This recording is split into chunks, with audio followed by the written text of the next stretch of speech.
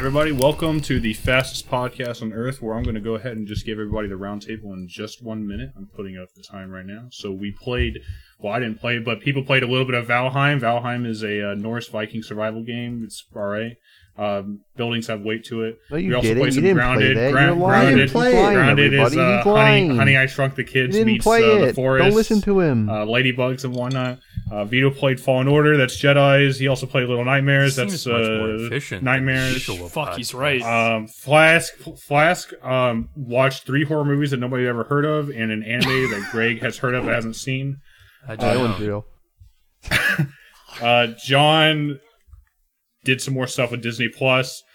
Greg watched some anime. I will not be listening to that segment.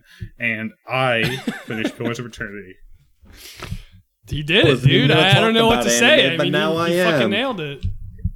I wasn't going to say more than he said about. Let's go back over that and mark with a red pen the questions he got wrong. The answers he got wrong. Let's go back and do the round table in slow-mo. Oh, you want to do the round table in slow-mo? All right, That's fine. Welcome to the Broken Campfire Podcast, the greatest podcast of all time. I'm your host, Andy. I have John, Flask, Greg, and Vito next to me. Welcome, my friends. Hey, man. Hello. How you doing? Thanks for having me on again. I just want to remind everybody before we hop into the round table that you can reach us at brokencampfire@gmail.com and send us questions to read out loud, feedback about our podcast. We're still pretty young and new and eager to hear from you. So eager. And supple. You know, our long-time listeners will know that we're always wanting your opinions on Subway. That being said, Vito. Hey. How you doing? What have you been up to this last 2 weeks, right? We didn't record last week, so last 2 weeks. I'm good. I feel good about this pod. I got things to say. I've been playing games, watching some shows. Let's start with Jedi Fallen Order. I told you guys I got EA Play, a month of it for $1. I'm playing Dead Space 3 with Greg, and I'm playing Jedi Fallen Order. Right. Overall, the game is awesome. I really like it. I'm no big Star Wars fan, but I'm really enjoying it. It feels so good to play a good game that has the benefit of AAA production. The game is so well produced. The voice acting is really great. The facial animation is fantastic. Especially I just want to point out that character, Grease is his name, right, Flask? The alien dude. He's a great character. Voice acted really well. His facial animation, he's an ugly ass, I don't know, like kind of fat rat alien. I don't know how to describe him, but he looks so good. Production, he's like a greaseball. He's like a big greaseball, big hairy greaseball, yeah. He reminds me of like the trainer from Rocky. I forget that guy's name. Ollie? I couldn't say. I don't remember. Wait, you're not talking about like Creed, right? Like Apollo Creed? The band? No, I'm talking about the trainer, Rocky's trainer. Yeah, that was the bad guy. Anyway, didn't Creed train Rocky? I'm getting my backwards. Don't listen to Andy about anything. He trained with him, but that's not the guy who was in the meat locker. No, that's the guy. Yeah. Exactly. Oh, right. I feel like his name's like Manny or something similar to that. Anyway, I think it's it was Creed. No. That's why they named him. Now I have to look it up in the middle of the podcast. It's Mickey. It's Mickey. Brad Pitt. Paulie is his brother-in-law, right? Now I don't know. Now, you know what? Honestly, I like barely even saw those movies. Now you made me admit it. Yeah, because he gets the robot. He gets a robot in Rocky? It's number 4, yeah. It's real. I am so lost at this point. It's not like a fucking like fighting combat robot. It's just I don't even know how to describe it. I don't even know if you're talking about Star Wars or Rocky now. I didn't know there was robots in Rocky. There's a robot of sorts. Yo, when we watching Rocky? I've never watched them. All right, I'm in the middle of my round table. I don't know if you guys remember. We're talking about Jedi Fallen Order. Rocky, right? Oh, yeah, wait, yeah. Yeah, this guy they put Stallone in Jedi Fallen Order. Oh, dude. He beats the shit out of Vader. Dolph Lundgren made sense. I'll take a Stallone skin. If they could put fucking what's his name in Gears of War, they could put Stallone into Jedi Fallen Order. Yeah, he's a bounty hunter. And you know Stallone is a big Star Wars stan. Sure, yeah. Hey Vader, I ain't hear no bell. That was terrible. Anyways, yeah, the game's gorgeous. I was talking last week about one of my favorite things in Dead Space was like certain levels that have this like very large sense of scale. In that game, it was about floating in space and these large levels. So Star Wars also has like this really great sense of scale. A lot of the levels are massive. It'll be like, fighting alongside an enormous, I don't know what they call them, spaceship. Spaceship. Star Cruiser, whatever. Like a big crashed spaceship or something like that. Or one level you're in this enormous Wookiee forest. But yeah, I just really enjoy the sense of scale in the game. It's very, very pretty. Level design is creative and beautiful. And levels are really, really big. And they get bigger on repeated visits to those planets. So I really like that. It's kind of like a Metroid type deal where you go back and visit previous levels and they get more complicated and open up as you gain more force powers and whatnot. But yeah, I'm just really enjoying the game. You guys know all about it. It's got Souls-like combat, cool force powers, and that's it. I'm not done with it yet, but I've made some good progress. Where are you right now? I am fighting some big owl creature on Darth Maul's planet. Okay, gotcha. I didn't know if I had missed any streams since the last one I saw. Oh, yeah, no. You're pretty close, that fight. Yeah, I feel like I've been playing. Oh, I'm pretty close to beating that fight. Is that what you were saying? Yeah. Yeah, no, I got him downloaded. Well. He's downloaded. Done. He's absolutely done. I meant to go back and beat him real quick, but we started playing Valheim, which I'm not even going to talk about. I'm going to let John talk about Valheim because he has more playtime.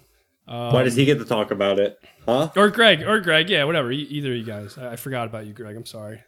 Sorry, the prophecies have already been foretold. Thanks, Dad. I appreciate it. What else?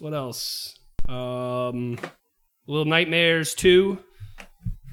That just came out yesterday. Me and John are already on it. I played. And John's already beat it, and you have not. I have not. I'm going to let John take that too. But I've been my big question is, what's so hard about it for you? Or like, wasn't hard about it for John? Well, no, that's misleading. I'm just starting the 3rd out of 5 chapters. I'll let John take that. I watched the Netflix original show Lupin. Lupin. Not Lupin the Third. Yes, the Studio Ghibli movie Lupin the Third, the Castle of Cagliostro. Yeah. Right. No, did you enjoy it? Yeah, it's pretty good. It's like a mystery thriller detective show. It's a French language show. You watch it subtitled. It's about a smooth gentleman thief named Hassan Diop, who is either obsessed with or maybe has some sort of deeper relationship to the fictional gentleman thief Arsène. I'm not even sure if I'm saying that right. Arsène Lupin. Arsène Lupin. If you like, Sherlock, the Sherlock series with Benedict Cumberbatch or similar shows, the show is, I'd say it's more than serviceable. And the first season's only 5 episodes. So definitely, if you're into that kind of thing, worth checking out. I enjoyed it. I second this recommendation. I've only seen the first 2, maybe 3 episodes, but I thought it was enjoyable. But really, does it not have any connection to Lupin the Third, even though it's also... No, from what I understand, I remember Lupin the Third when I was a kid, on Adult Swim. I didn't watch a lot of it. But that is about the like third descendant of Arsène Lupin. Oh, so it's from the same like it's source his grandfather. Thing. Yeah, and this show so far is just about some random dude who it has an obsession with the character Arsène Lupin. I see. So there's no relation between the anime and the show. I was thinking the same thing when I went in. But they call it the Lupin, huh? Yeah, I'm assuming, the second or the continued seasons will dive into... I guess they both have the common inspiration as the only connection. Mm-hmm. Yeah. Other than that, what else? I'm watching Cowboy Bebop with my girlfriend. I've seen this show when it was on Adult Swim when I was a kid. I had watched it many times, but definitely not in order, as you would watch a show on Adult Swim most of the time. You just catch an episode here and there. Yeah. And then two of our friends watched the whole series a couple months back. And I watched some of it with them, but I've never watched the whole thing actually like episode to episode. So I'm doing that now. It's a great ride, dude. Say again? I said it's a great ride. I think it's paced very well. It's amazing. It's so amazing. I'm not an anime fan at all. I think some of my favorite episodes are like right there in the middle too, like 12, 13. I can't remember what it was. I think there's a big two-parter where like a lot of shit happens. Okay, so that's what I want to talk about actually. I love this show. I think it's actually probably one of my favorite pieces of media. It's that good. I love the soundtrack is incredible. And I was just doing some research into the soundtracks. I'll listen to the soundtrack now on Spotify. But that band, the Seatbelts, was a band that was created just for the show, and the soundtrack was made actually before the show was written or animated, possibly. So you might say that the show is actually some of these scenes are based on that soundtrack. But yeah, and then the cinematography in the show is incredible. I just really like it a lot. But now that I'm watching it a second time around, I have one big problem with the show. Doesn't ruin the show for me, but I think that Vicious is a terrible character. He's just so uninteresting and so uncharacterized compared to the other characters. He's just like Edge. Like he's the most anime of the characters. He's the most anime of the characters, exactly. But he's like the incarnation of like Edge, like edgy teenager. Like his name is Vicious. That's fine, whatever. He's got like a big crow on his shoulder, and like all he wants to do is like do evil and just betray everybody that he knows and people who are good to him, even just for like the sake of it. Like they don't really like. Maybe I'm wrong, but I don't think they really explain it. There's only like 5 or so like central plot episodes, I think, throughout the whole show. And 2 of them, so there's that 2-parter that you're talking about that is called, I think it's Jupiter Jazz. Yeah. And I thought those were the 2 worst episodes I've seen by far. Oh, wow. Man, I mean, I haven't seen mind you, I've not seen the show in a decade. My opinion then may not be my opinion now. But I remember at the time, especially Jupiter Jazz, my first time through, I was like, wow, that was a great episode. Yeah, I mean, there's elements of those episodes that are cool. Like, the setting is they're on this planet where for some reason there's no women. It's just like all these like, I don't know. It's like a mining planet maybe with just all men. Just an interesting setting. But Vicious as a character just ruins it for me. It's all about Vicious, those 2 episodes, and he's just not interesting at all. And I just didn't really remember that as a kid. I probably thought Vicious was cool because he was just like cool looking and stuff. I think the mystery about him is cooler your first time through. Yeah. But anyway, that's really all I wanted to mention is that I don't know if you guys remember that show, but that character sucks. And I'm excited for the rest of the show, but I'm not looking forward to any other Vicious episodes. I think there's only like the finale, like the last 2 episodes that are Vicious-centric, from what I remember. And that's it for me, folks. I've seen that twice. That show. I've seen it twice in my life, and I have a hard time remembering like there's so few episodes, and yet I have a hard time remembering like the content of a lot of them.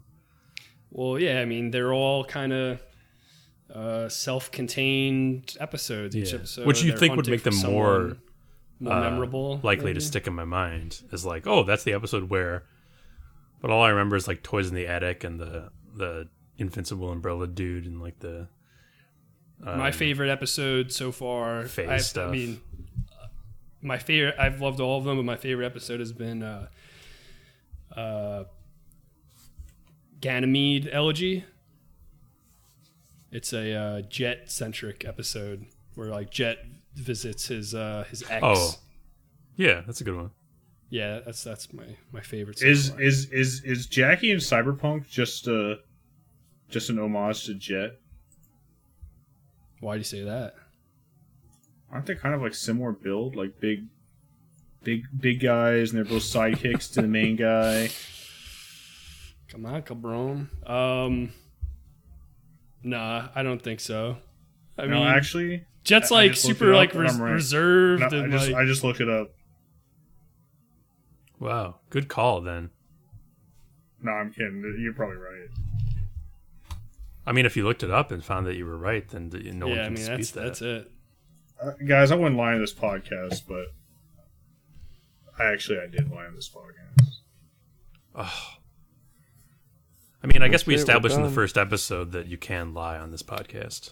That's true. Is that all you got, my friend? That's all I got. Mr. Is that enough for you? Is it good enough? Vito, thank you for sharing, because Andy's not going to say it.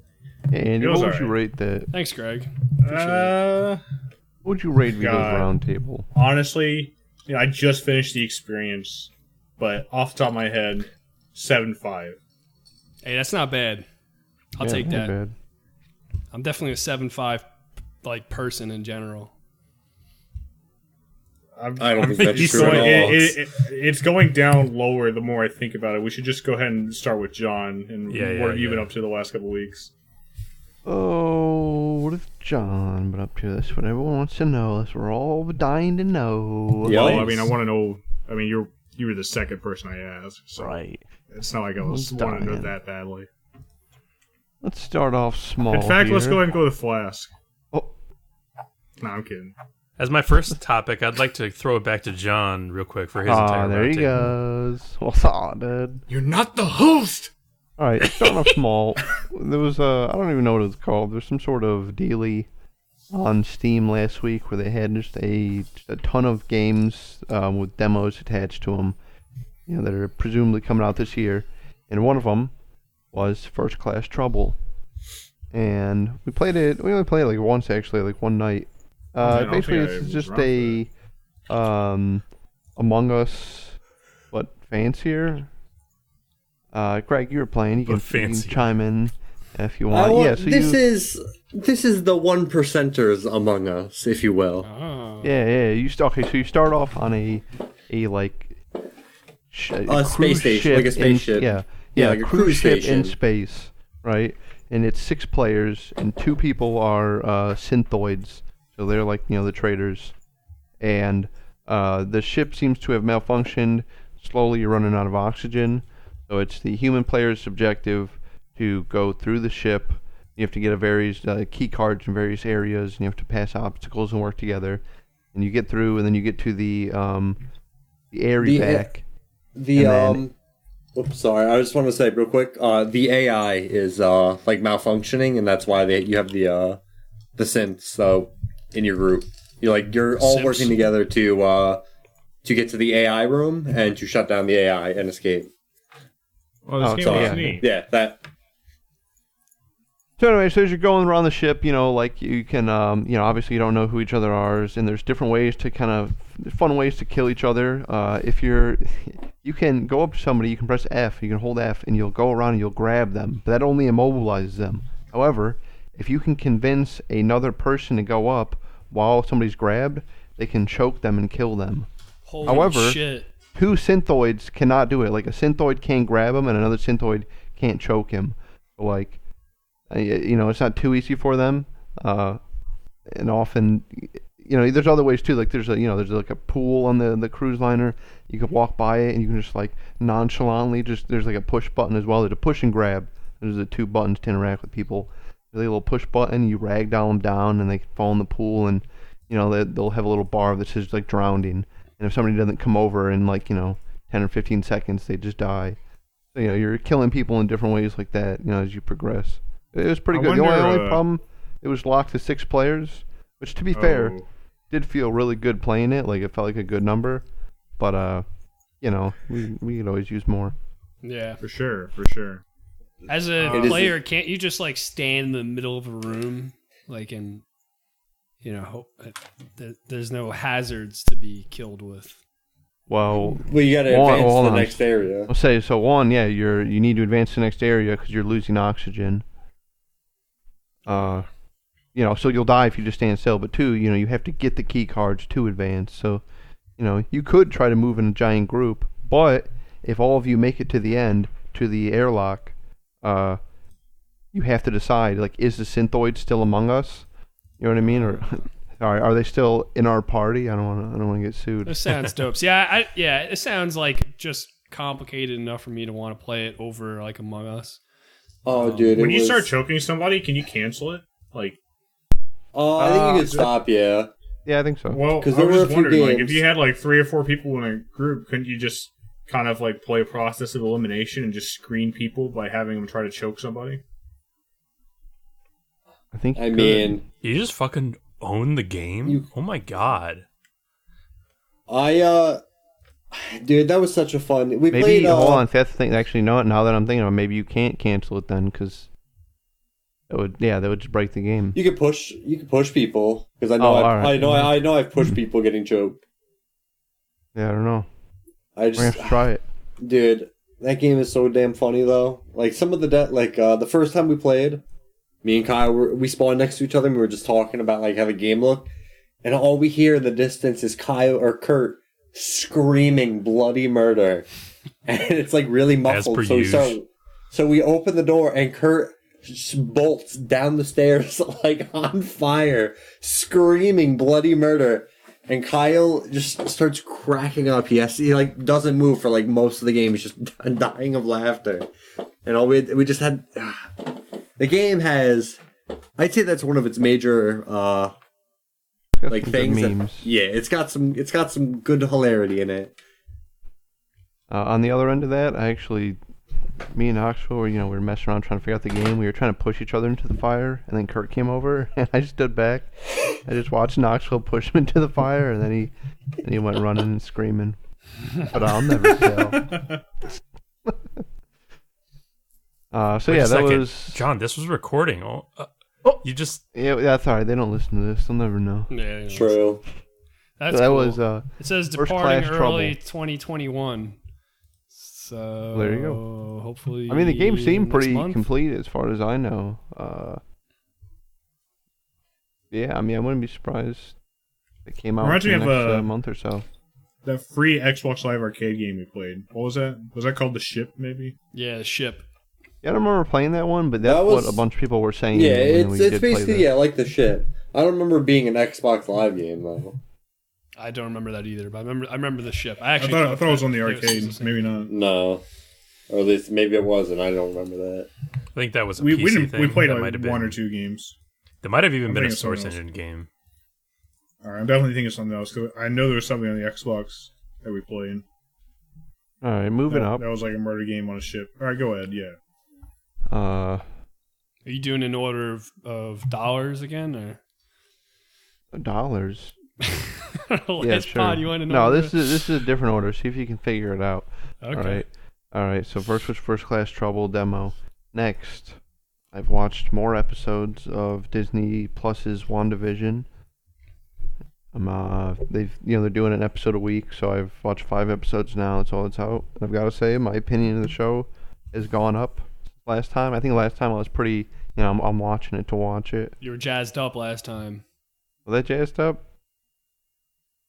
I don't maybe even not. know. Maybe off the record, you were jazzed up. I think. I'm sorry. I'm revealing too much. Go on. Oh no, we talked to each other outside of this.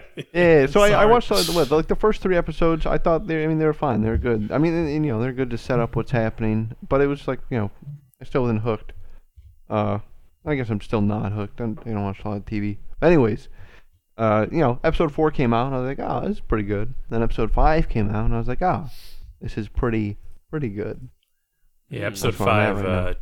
Episode 5 shakes things up a little bit. They're doing some pretty exciting stuff, actually. Yeah, Flash is in on it. He's watching. I got to get in on this. Somebody else fucking wrote on social media the other day. They said the same thing. They said, "What are the implications for the Marvel universe?" I'm annoyed with how cavalier the internet is being about basically spoiling the stuff that's going on in. Well, I don't know what happened though. No, that's good, but I have seen people just like blatantly spoiling the show, and I don't understand why. It's like you wouldn't do that for other shows. I don't know what makes this one okay. I think what it is that people just assume that you're just everybody's you're in on the zeitgeist, and if you're not, you just don't matter, Right. Like that's your fault that you're not. I guess, up to date. yeah, that's probably. And I don't think they're right, but well, I mean, as a person who only watched the first 2 or 3 seasons of Game of Thrones, I know most of anything that happened in the show just because so many people talk about it. There was somebody at work, memes and pictures.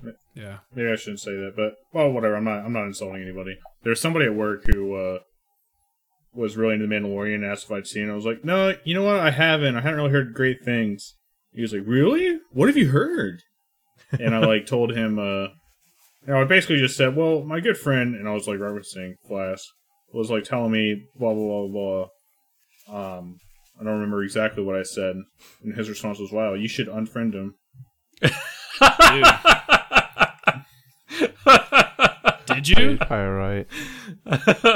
Yeah, I remember Flask on Facebook that day. He just hasn't noticed because he doesn't sign on much, but it's official.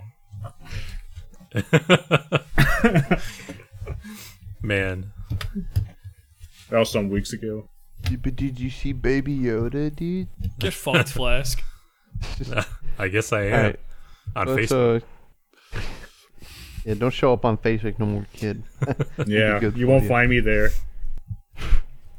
That's WandaVision. Check it out if you got Disney Plus. Cool stuff going on. It ain't not that good. It's not good enough to buy Disney Plus, but well, I got that free month on Game Pass. I'm gonna watch it. You recommend I watch it? Yeah. If you have access to it, definitely watch it. But I wouldn't go out of my way to watch it. Sure. Spend extra money. Then we got Vikings. Boy, do we. I'm gonna skim on this a little bit because I think Greg is the one that even posted the game. Maybe. Yes. I was the I am Odin. Yeah, and I don't get the fucking Valheim, respect I deserve. Very cool. I have to say, it's still early for the game. It only came out, I think, less than a week ago, or a week, give or take a day. It's got 1 million sales. I think I will say it's probably my favorite survival game that I've played. Wow. Yeah, it's awesome. It's a good one. But why do you? I'm not like a. Why do I? All right, I'll go into some reason. So, I think that the level of access to it is, if you don't play a lot of survival games, so it's funny. When we're getting the tin and copper, that you think that's a lot. That's very minimal in a lot of survival games to Well, because I think of games like Minecraft, I guess, is a game I've spent some time with, where it's all you gotta do, you dig down and you're gonna find for instance, to be fair, if you haven't played Minecraft in a while. It's a totally different game now, but I know what you're saying.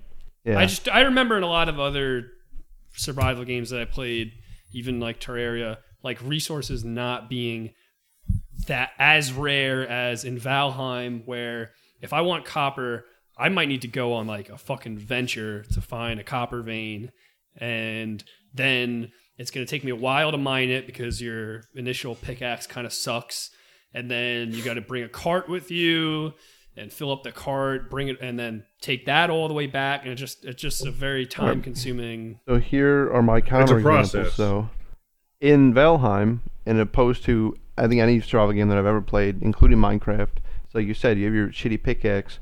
When it breaks, any other survival game ever, you're gonna either have to remake that pickaxe, or you're gonna have to at least put like half or 3/4 of the resources into repairing it. Valheim, you just walk to the bench, you click, boom. So right there, you're already cutting down how much stuff you need by. I honestly I couldn't even tell you after like hours and hours of playing. You're talking like hundreds of. That's great. You know, that really annoys me in Grounded. We'll talk about that later, but the upkeep stuff is very easy on you, and there's That's a lot nice. of quality of life decisions made to make. Right. Like once you've established a stable position, you're not going to slide back just because you're not keeping up with it. Yeah, another big one. A lot of or most survival games, you have a food meter and you have a thirst meter, and if you don't start eating or drinking, you're gonna start dying. In this game, there's no thirst meter at all. And the food meter, it is there. However, even if you don't eat, you'll never die. You'll just go to 20 health. So if you don't want to bother with it while you're just around town, you don't have to.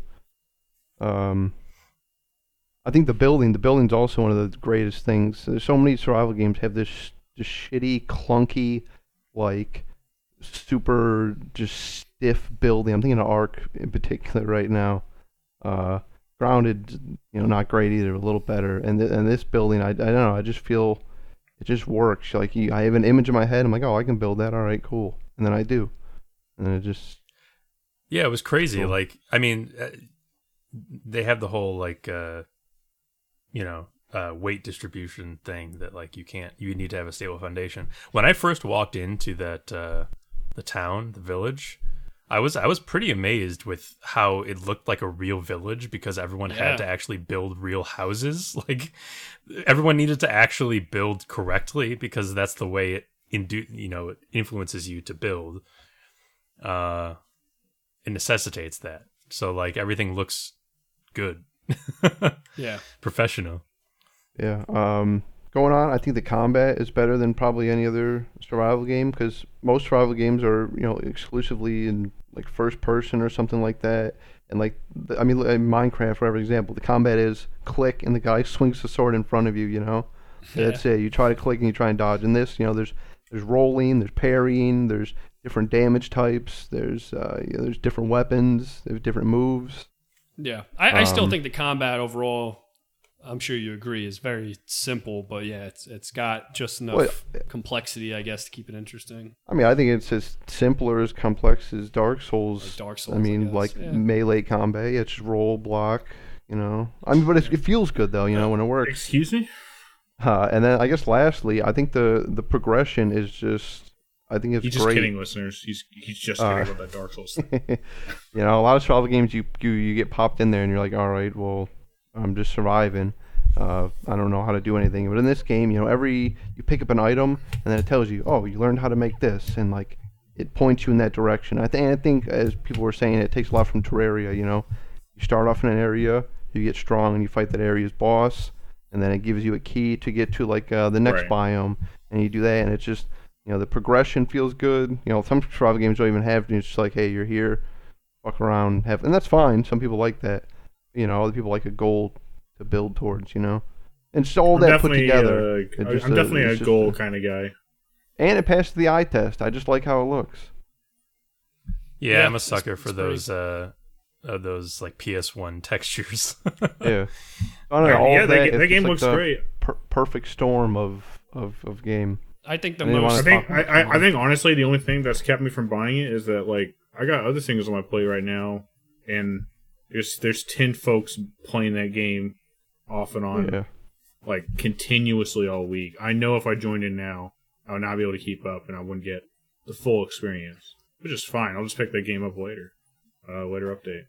See, I do think you could hop in, and I say that to Flask too, who just recently hopped in, because in my opinion, for what I've seen, progress is so slow that individually, like I was saying, as a group we've progressed a bit, but individually, like I don't think any of us are, doing anything that's completely out of reach. I know some of us have like bronze armor, which is like a little bit higher level armor and some cool weaponry, but you could keep up with those players. I know, but I also enjoy the experience of, oh fuck, we all just crash landed here. What are we gonna do?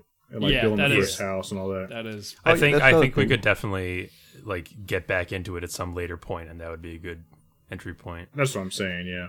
Later. It's also like Minecraft's a procedurally generated map. I mean, you got the different biomes, but it's supposed to be a different map. When you play it. So yeah, and I definitely see like starting over and having different runs. And then like I said, all of this, great, whatever I said, everything, whatever. And the game's only been out and it's not like a 1.0. This is the game. It's an early access game that's been out for a week. So they're only going to build upon it, and I mean, I guess there's a possibility they could do something to ruin it, but it just seems like it's only going to get better.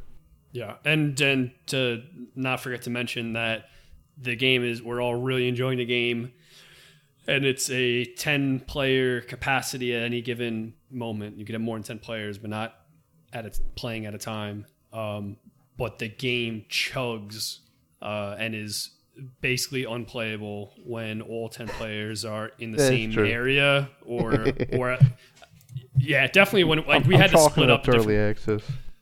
Oh, of course. I'm fine chalking that up to early access, but we have a big group and it's actually unplayable. Now, I feel like I need to add there is a disclaimer on the game page in one of key features that says co-op 2 to 10.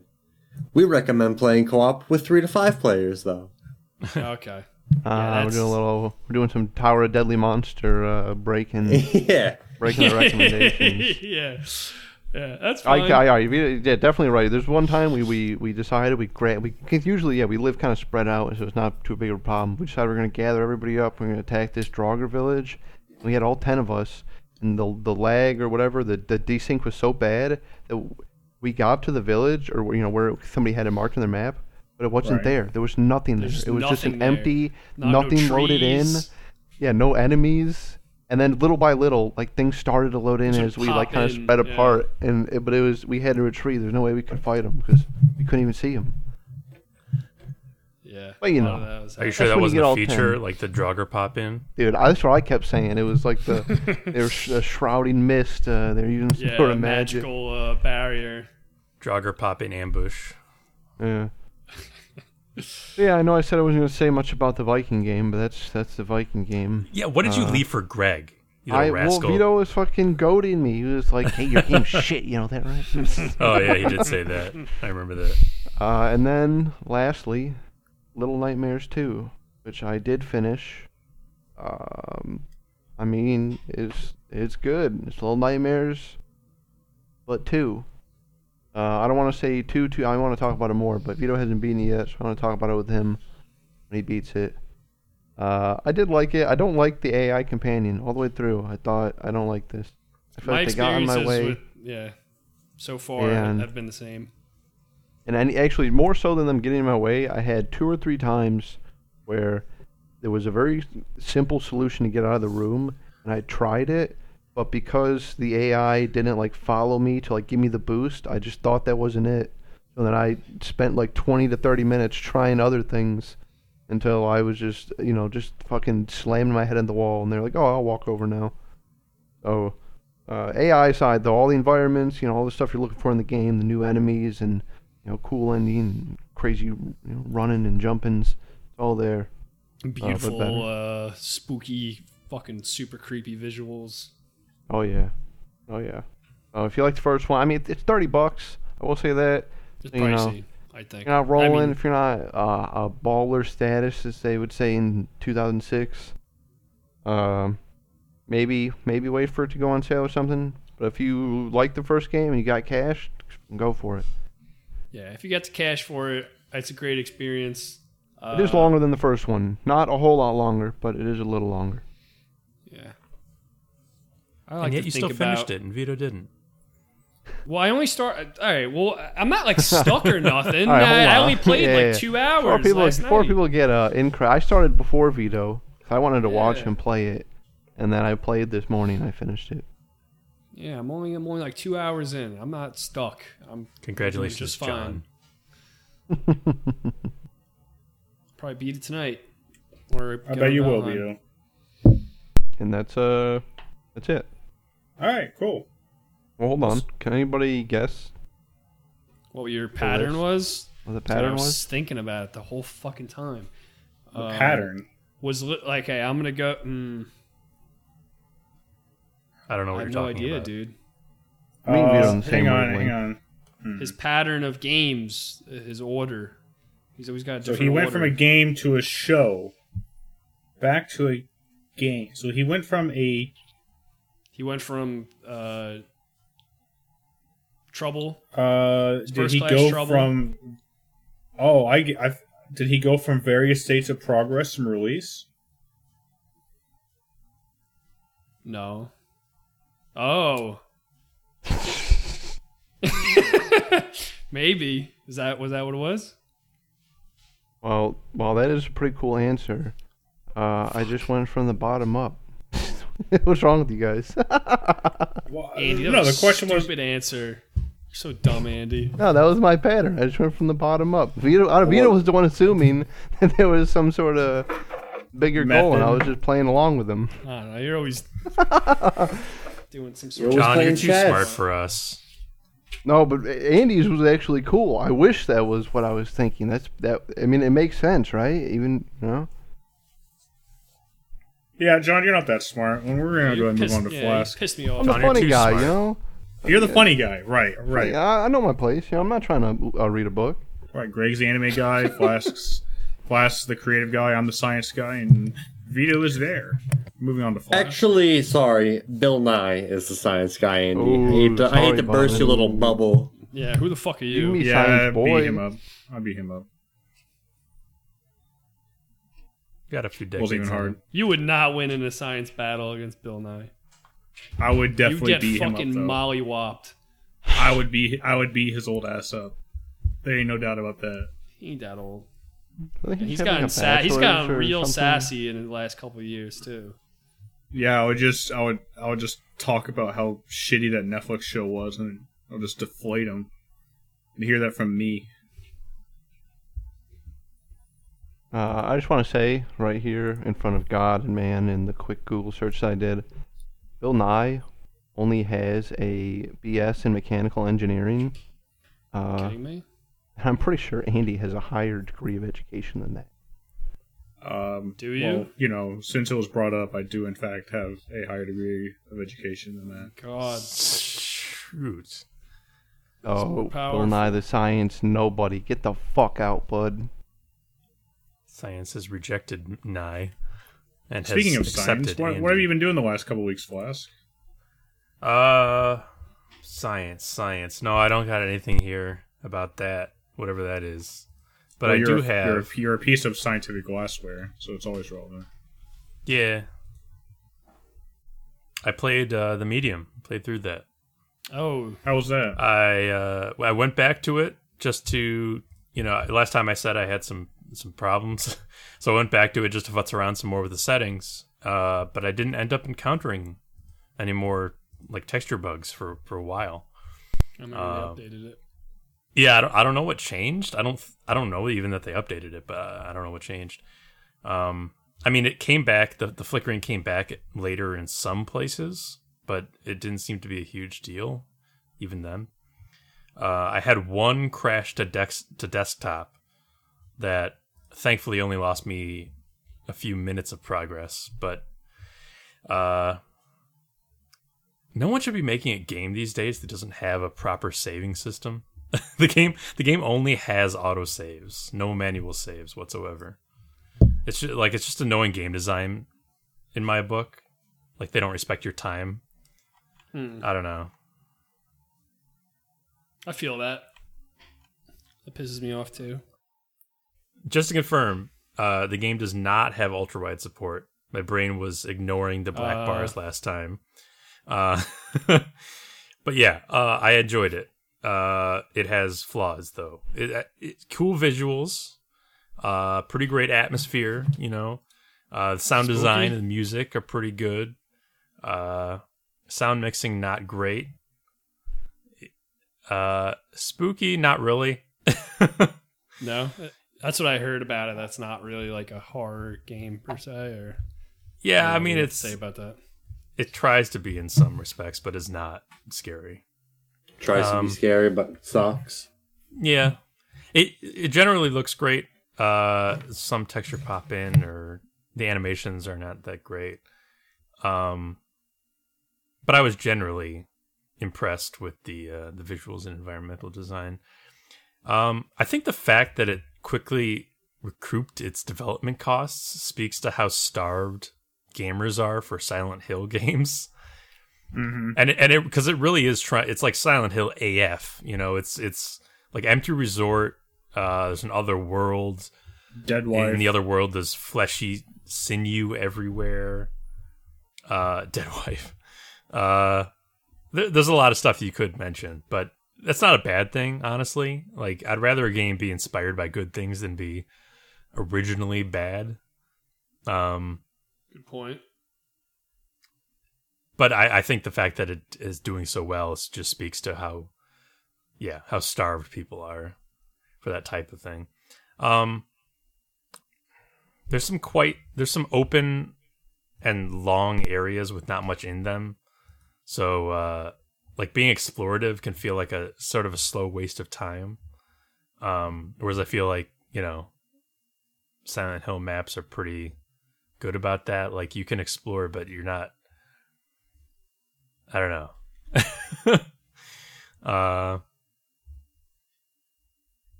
It guides. Not really you more. rewarded for exploration. Is that what you're saying? No, not really. Let me put it this way: linear it's exploration. actually linear.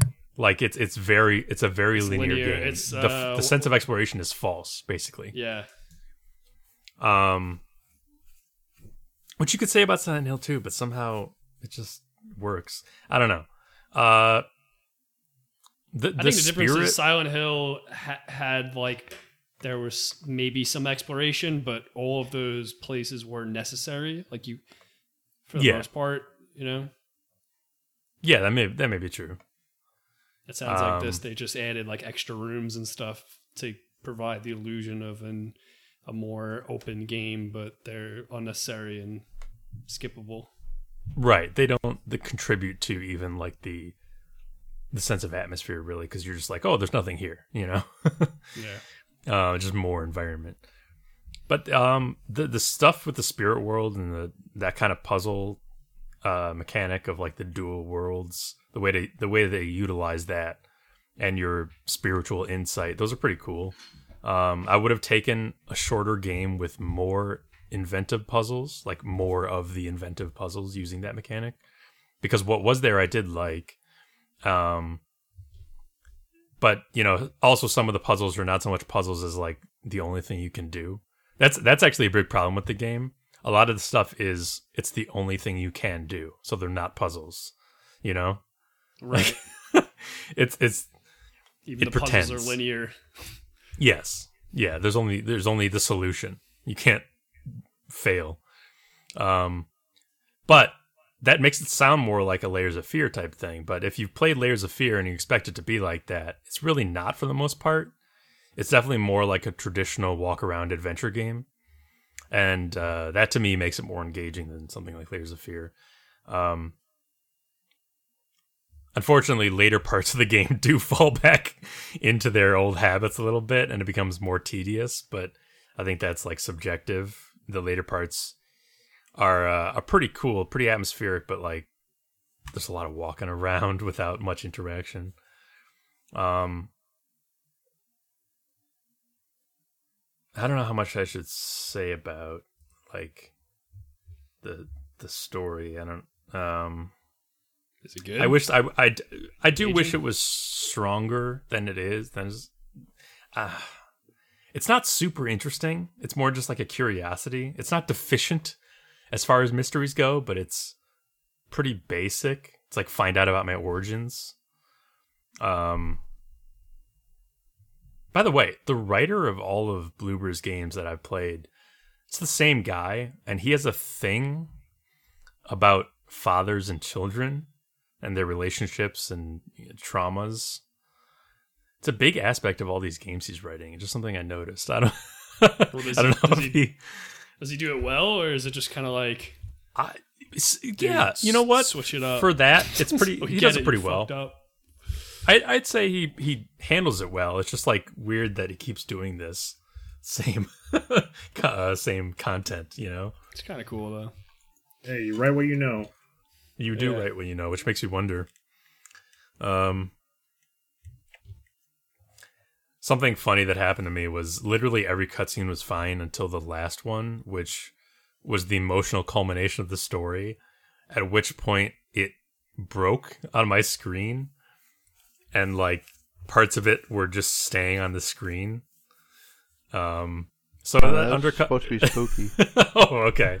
That's a sanity effect. Yeah, you're supposed to be like, oh, am I going crazy? Honestly, though, it did undercut the moment a bit, and I thought I actually missed something important in that last scene because of that. But upon looking up a video, turns out I didn't. So make of that what you will. That what I'm saying there, that I didn't miss anything important. The whole thing feels pretty serviceable, but somehow uninspired. You know, like it lacks a critical spark of creativity that could take it over that line. But it's almost there. It's at least an interesting game, which is more than I can say for others of its type. It's also maybe the most Polish game I've ever played. But all the characters are speaking in American English, so it kind of presents a weird disconnect.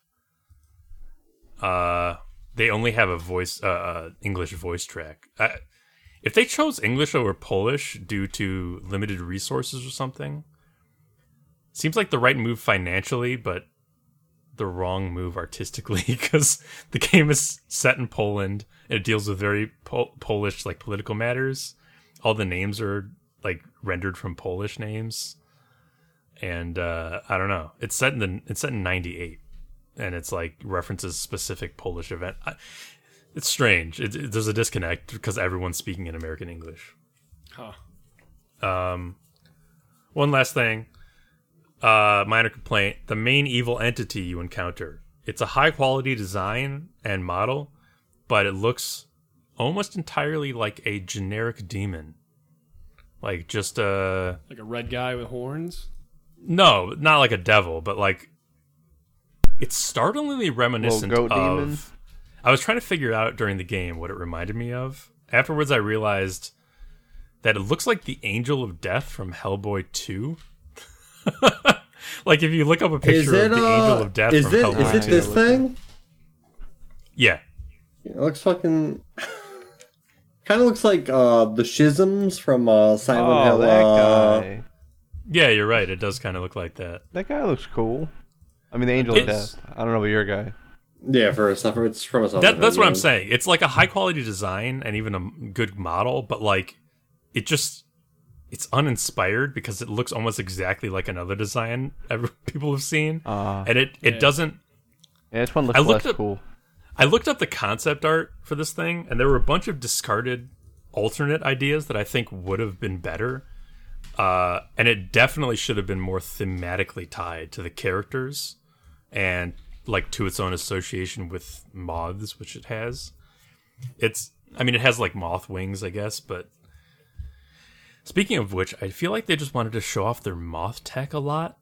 Like, look, we can do moths. The new moth engine? There's a lot of moths in the game, and they're like very proud of their moths. But yeah, that's a minor complaint because I think it's fine. It's just like, okay, I've seen that before, and it's like the main thing in the game that you face. So, that's all I'll say about the medium. A lot of that was negative, but it's not like I didn't enjoy my time with the game. Oh, pretty medium about it? Yeah, pretty medium about it. Medium Everyone about was right the on the money medium. with that joke. Ring-a-ding-ding, folks. Ba-ba-da-ba-doo. And then I'll go back and say I watched a fun South Korean sci-fi movie on Netflix called Space Sweepers. Oh? That sounds up my alley. It's whether they janitors up there? Yes. Yeah, that's on my alley. You nailed it. Dude, John is a space janitor. Oh, I love Space Jam. I think that this might actually be the movie for you. It's kind of like a live action anime a little bit. It's got that vibe. There's definitely some Cowboy Bebop DNA. It's funny that was brought up. in one of the last scenes, I was laughing in joy at how quintessentially anime it had become.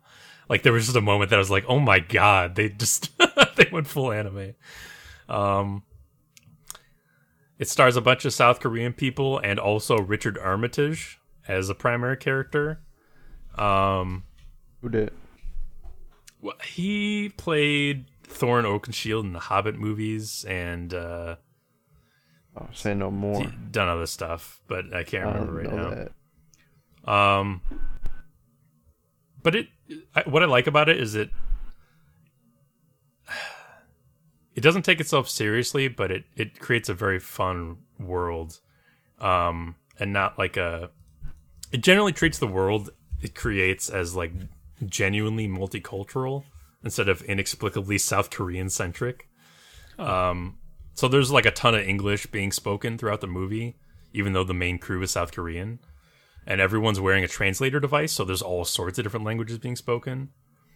And the crew is like, you know, they're fun like anime characters. Basically, they all got their own thing going on, and they get up to crazy situations. And if you want to be sold on this movie, there is an android riding a spaceship who throws a harpoon.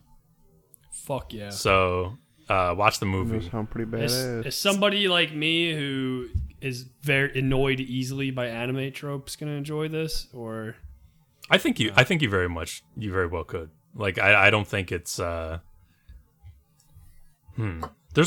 not without flaws, but overall I had fun with it, and I'd recommend it even if you.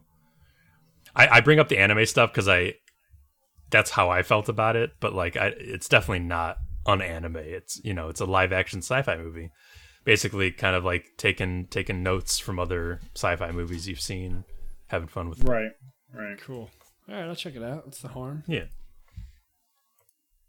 Anyway, that's all I got. We're about riding a ship, throwing a harpoon. That's all you got? All right. Yeah. Hey, fellas.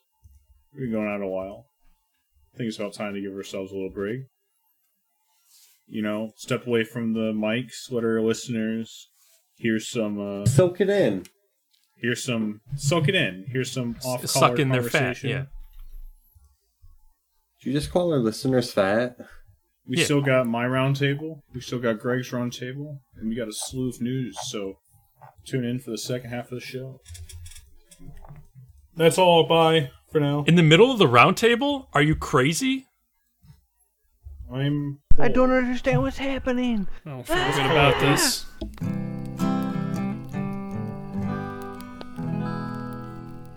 I'll be right back.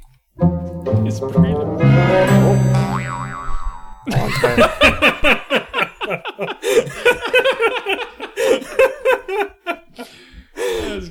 That needs to become a thing. Everybody needs to have an exit bit, like where we would get some water.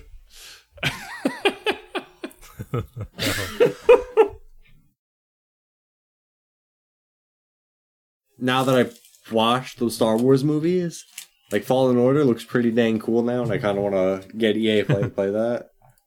Right. It's really great. Like, even if you don't like Star Wars, it's still like a it's definitely on my list. I guess I've been kind of waiting for EA to just drop on Game Pass any day. It just hasn't happened yet. Yeah, I was gonna say with that's gonna happen. With fucking Mila, watching those Star Wars movies, I've come to respect Star Wars quite a bit more than I did. That and Battlefront. Yeah, I don't think I have. Genuinely like Star Wars. I don't think I have, but I'll tell you, the game is really great. And you'll enjoy the game. That's good. Hey, Vito, I'm just saying, it's an old game. They're old games. What are you talking about? Fallen Order? No. I'm saying if you get into that game, you want to play another Jedi game. Oh. In my opinion, the best Star Wars games are KOTOR and KOTOR 2. Yeah, but those are completely different games. This is a game that's like on my speed. It's just like a fucking. I mean, it's not a dumb game, but it's a Vito game. You know, and I'm starting to realize where my lane. You know. Yeah, very beatable. Yeah. Oh, enough. Yeah, easy. very beatable game. I don't have to think too hard, but it makes me feel smart when I do like a puzzle or something like that. I don't want to put too much effort into a game, but I want to experience something, you know? Something cool. Yeah. That's my lane. Anyways, what else? I feel that. I smell that. And a lot of times I'm in that mood. But it does feel some kind of nice sometimes to put a lot of time into something and like, well, I'll get to it on my segment, but like, I'll wait till KOTOR 3 comes out. Continue getting surprised at a game. You know, there's a value to that too. Yeah. Look, when I was a young gamer, sure. But now I'm an old, the Jedi Knight gamer games might defeat you these days. Is that a dig? I don't know what that game is. Is that like a... It's a series of games that are like a little bit older, so maybe they're a little bit, you know...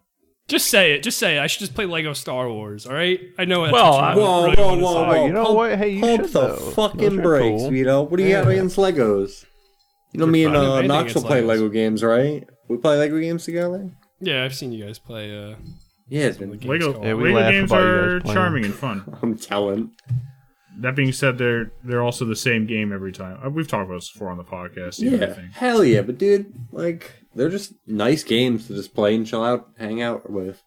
Right. Hang out and play. Greg. Hey, man.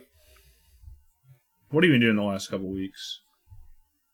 Wait, are we starting? You can't just ask. Yeah, we are. Oh my god. Oh, I didn't know we were starting off the bat. All right. Hey, everyone. I guess I'll start with, the movies, right? I watched. I watched last couple weeks. Star Wars. Tramways. It was. I don't know. Did we talk about the second movie or did we? No, that's what I was going to say. Is the last couple weeks. So we got and The Empire Strikes Back and Return to the Jedi despecialized editions. Yes. Yes. So we watched those. I can officially say, I think Star Wars is pretty okay. The second one was the best. Third one was alright. First one I did not enjoy. First one, I hated Luke Skywalker, and I think he almost ruined that movie for me. He's just a desert child. What do you want from him? It was just the least, especially nowadays, it's just the least, it's the most underwhelming, I guess is what I'm trying to say. The most underwhelming. But, the second one had he got kidnapped by an old man. He's probably scared. I will never even seen space before. Now he's fighting but he always talks about like womp rats and fucking shooting them in his TIE fucking fighter or whatever. But I will say, and this is probably the most surprising for me, is I've heard all these stories of like Yoda, and he's like this grand master. He's this idol everyone looks up to.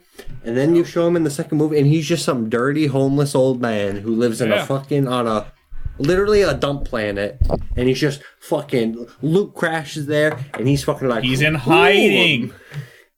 Listen. So you're saying... I couldn't believe there's not one fight scene with Yoda. That blew my mind. Yeah, sure. Yeah, just silly. He fights the swamp to get the X-Wing out. No, he actually fights swamp cancer, Vito, and he loses pretty bad to it in the third movie. He fucking loses. Everything you guys are thinking about Yoda, it's 100% from the prequels. I was guessing. Yeah, the prequels. Oh yeah, don't worry, guys. There's a really cool scene in episode 2 where Yoda's fighting Count Dooku and he's jumping around and doing all the somersaults. I will say, it's really cool. I am genuinely because I don't know. I know absolutely nothing about the prequels except for there's the Separatists in it. I am genuinely super excited to watch those movies more than I am to watch the ones we just watched. Oh yeah, I think that we brought up in a while. Keep in mind how the Force was used in those movies we just watched, in the limited capacity it was, and then see how it changes. Changes that in these prequels. Why are you afraid of power, John? It's not power. It's just Hollywood. It's just how can we get the smoothest brain possible to go? Yeah, good. Wow, John's anti-science. I can't believe it. Now, there was... and don't worry, guys. Episode 1 will explain how the Force works. Well, that's fine. I'm fine with that. I'm just. Why do you need to know? I really don't give a shit. I'll be honest. Exactly. Nobody need to know. There's That's just the thing. There's a lot of questions I have, and I'm sure there's an avid Star Wars fan in our listeners who is probably frothing at the fucking mouth while I'm talking about it. But like, why doesn't Yoda have a race? Why doesn't his race have a name? We talked about that a lot. The Yoda mysterious, race. It's like Dragon Ball, the Frieza race. It's just bro. like the. Yeah, they don't have a race. There's literally no better answer other than just artificial mystery. If they never give an answer, you always wonder. You know, there's always something mysterious about them. While we're also on this Yoda race, I want to say, I thought for the longest time, and this is just shitty marketing, I guess. I've always thought, the Mandalorian has Baby Yoda in it. I thought that was actually Baby Yoda. I thought the race. I thought the race was called Yoda. So I was like, wait, what the fuck? This is like 200 years in the past, and there's like bounty hunters. What? Like technology hasn't changed anything? Yoda is 1,000 years old, though. You did see your. That's what. That's what I'm like. What the fuck? So like, how is like? So during the Mandalorian, Yoda is very active in the Jedi Council. Though I haven't seen the show, I presume we don't ever see him. What? And on that note, too, same kind of thing. I thought that we'd see a lot more of Boba Fett, cool Boba Fett stuff. Dude, let me tell you, Boba Fett looks badass. He was this badass looking bounty hunter in the second movie. I was like, dude, this guy's fucking badass.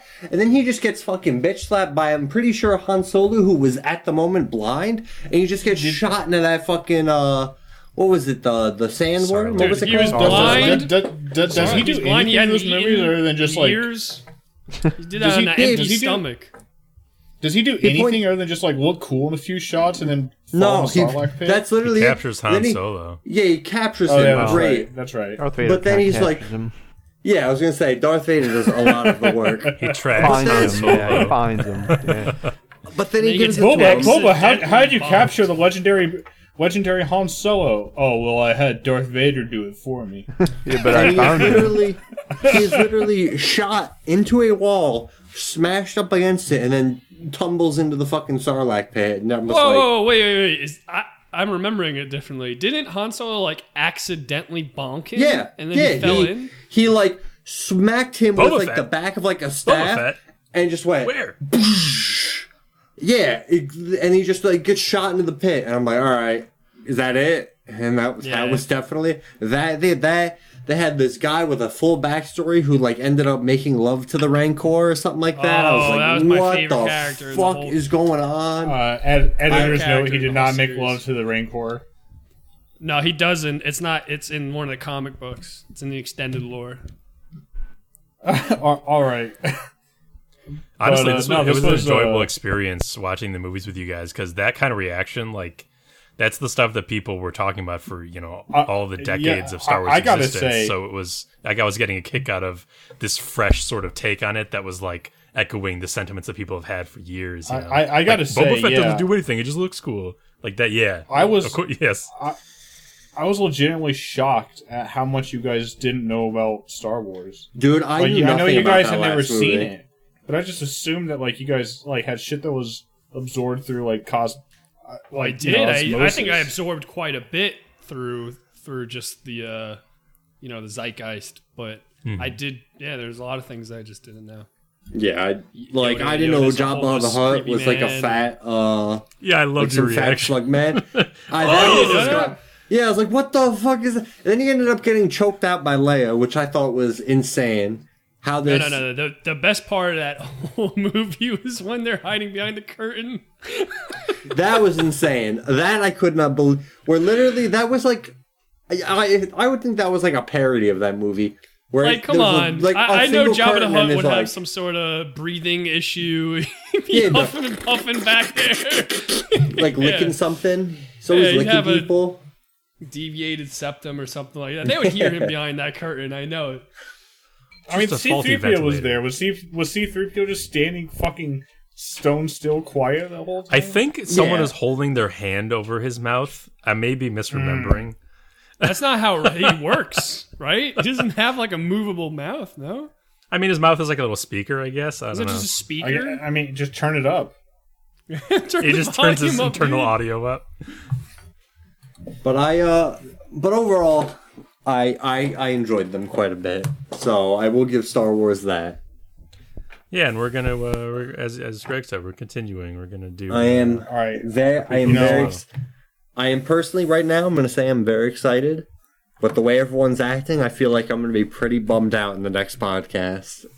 I just think you should be properly aware that, I think there's solid reasons why a lot of people think they're bad movies. And I was telling Vito though, it's definitely okay to like stuff about them or like them. It's like there's no problem with that. There's.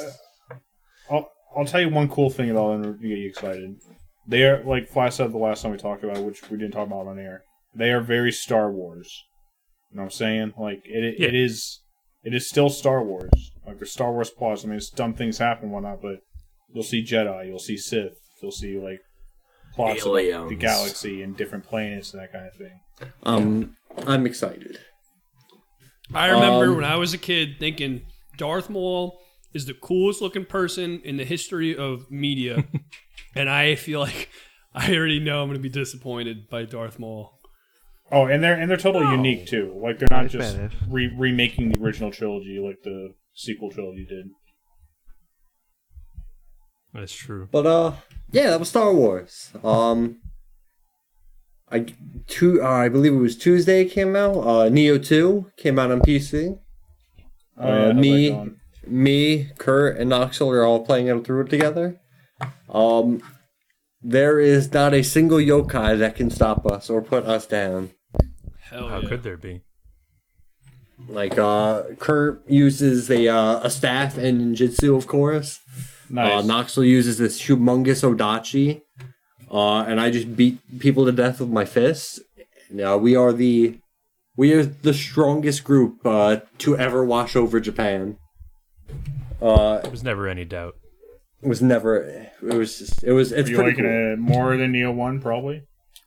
What'd you say one more time? You cut out a little bit. Are you liking it more than Neo 1? I definitely am. I like the Guardian Spirits a lot more. The new weapons are cool. There's a lot of cool stuff about that. There's some things I don't like I'm trying to think of a good one. I don't like all the gear. You get a shit ton of gear in that game, and I feel like most of it I end up either disassembling or just giving to a Kodama as an offering.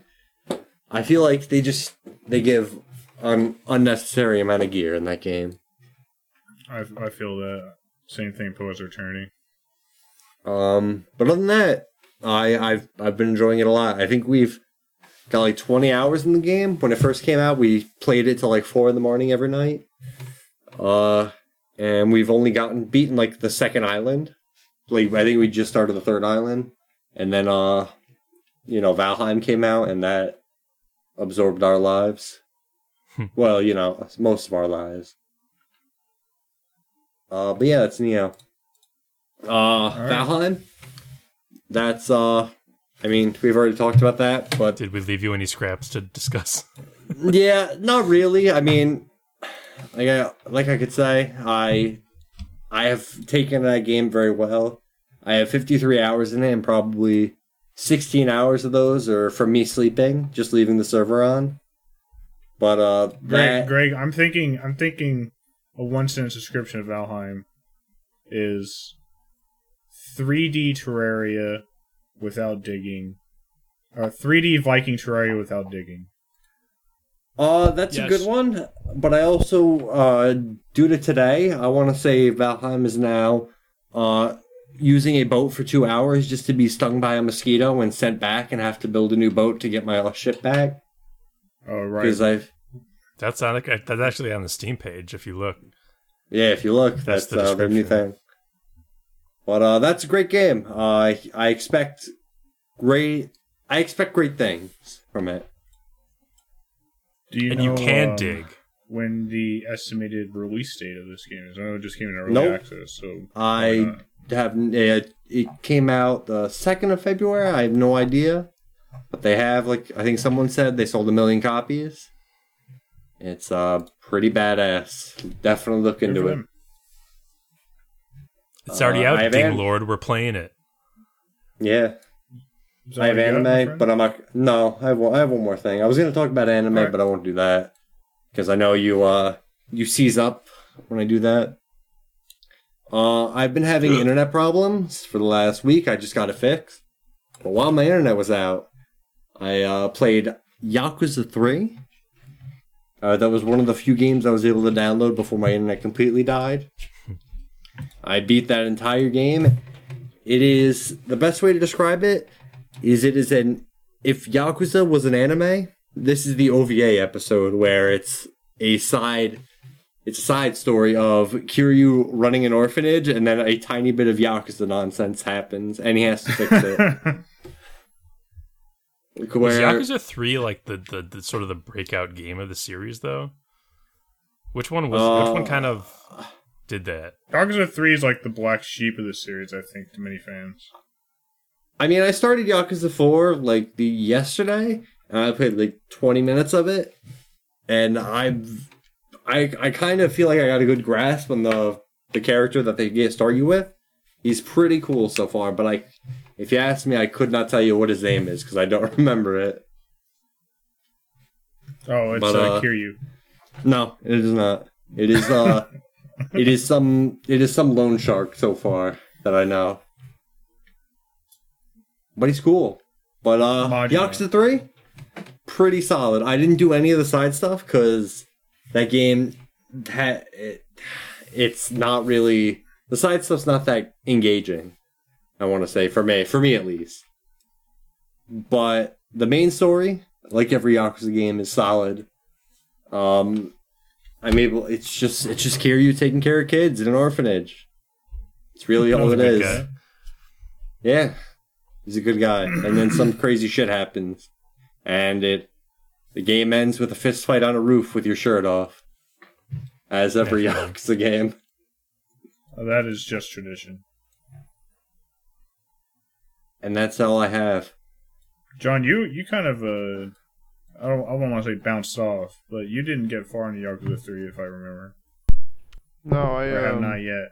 I rolled in right after I played 2, and I got like 3 or 4 chapters in, but the beginning is just really slow. It's a lot of orphanage, a lot of dealing with kids. Yeah, and like I said, me and John talked about it a little bit, and like I told him because he asked me.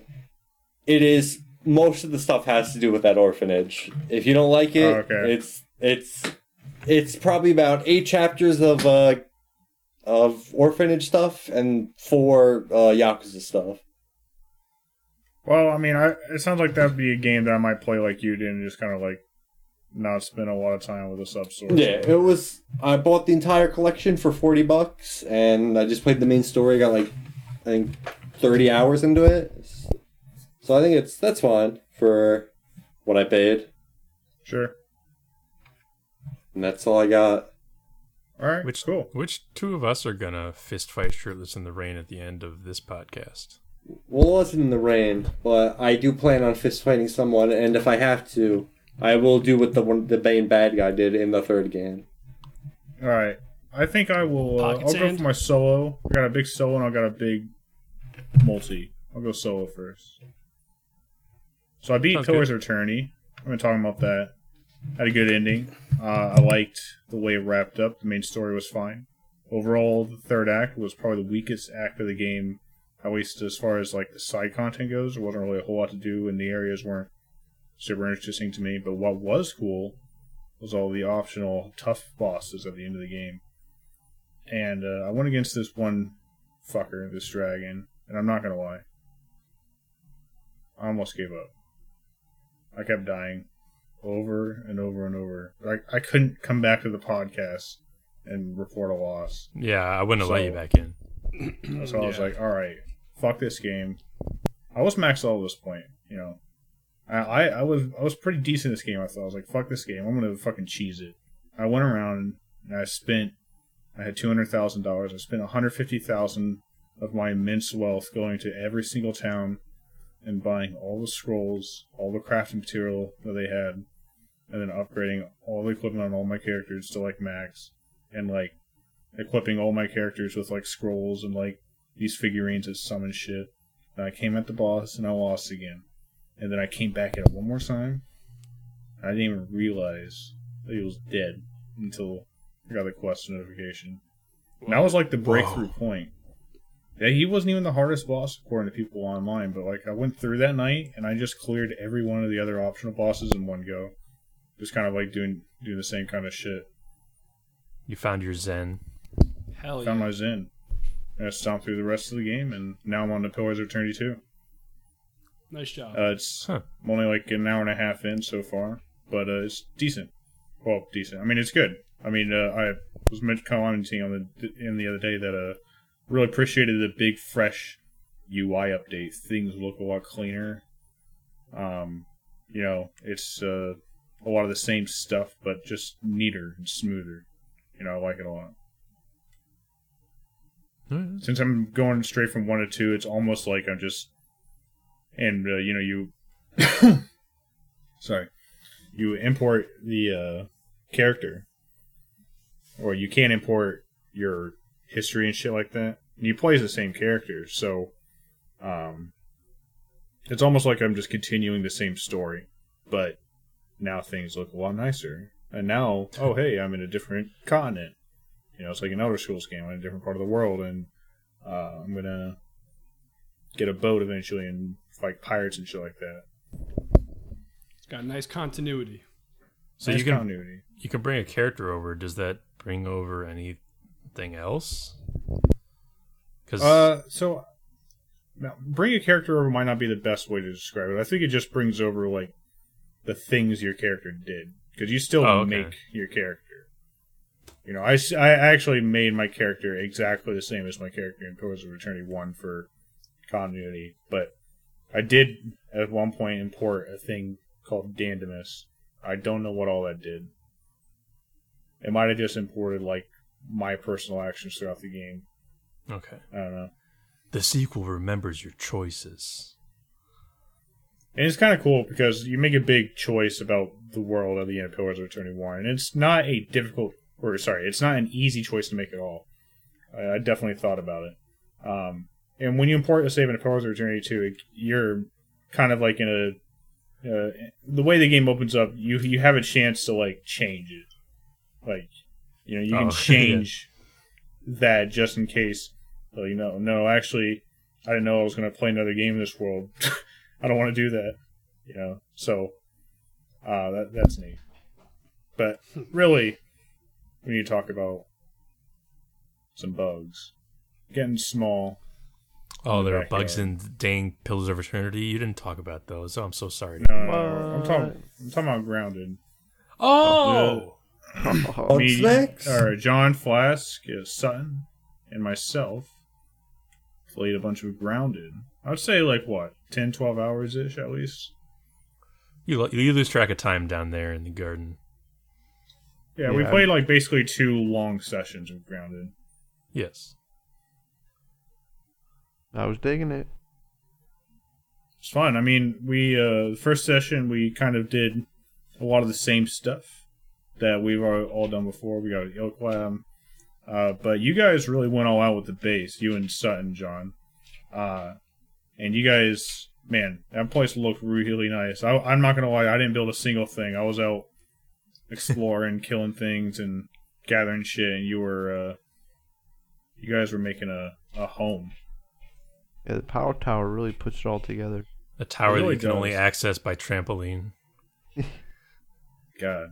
We got to play that some more, actually. You know, we got some more shit. Well, we got stuff to wrap up, stuff to do. Yeah, we got bosses to kill, big spiders. I'm down. Oh, yeah.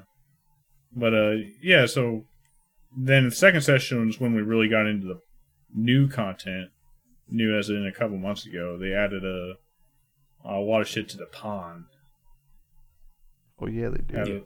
Added a whole lab down there. And they also added some labs in some other places. John stumbled on a little adventure for all of us when he went exploring up near the bushes. That was quite a bit of fun to do. And then one thing that game I feel like is good at is like shit like John doing that, or like Sutton discovering how to get to the lab. There's a lot of shit where like we're all trying to like figure out the best way to do something, and then when somebody does, it's like, okay, hang on, let's all get together and do it. You know what I mean? I love shit like that in games, like the cooperative. Everybody's got a goal. Let's figure out how to do it. Kind of moments. Yeah, and even like the each of us would like test out something in the water and find out like, oh, that doesn't work or that does work, and then the group would adopt those tactics and proceed from there. Right. It is good. It's the magic of those types of games. It's kind of we got to get some in Valheim right now. We got plenty of places to explore.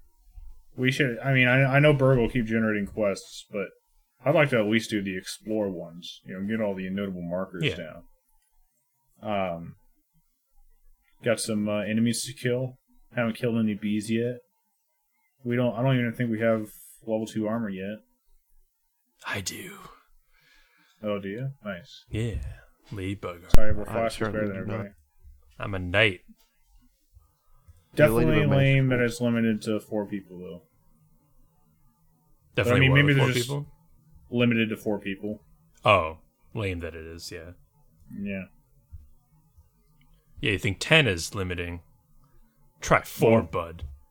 I don't know. Given some of the problems that we receive sometimes, there was, in that 10, 12 hours, there was maybe about an hour of jank dealing with, like, can't connect, or not can't connect, but, like, weird things happening when you connect, having to, like, reload the game, that kind of thing. Yes.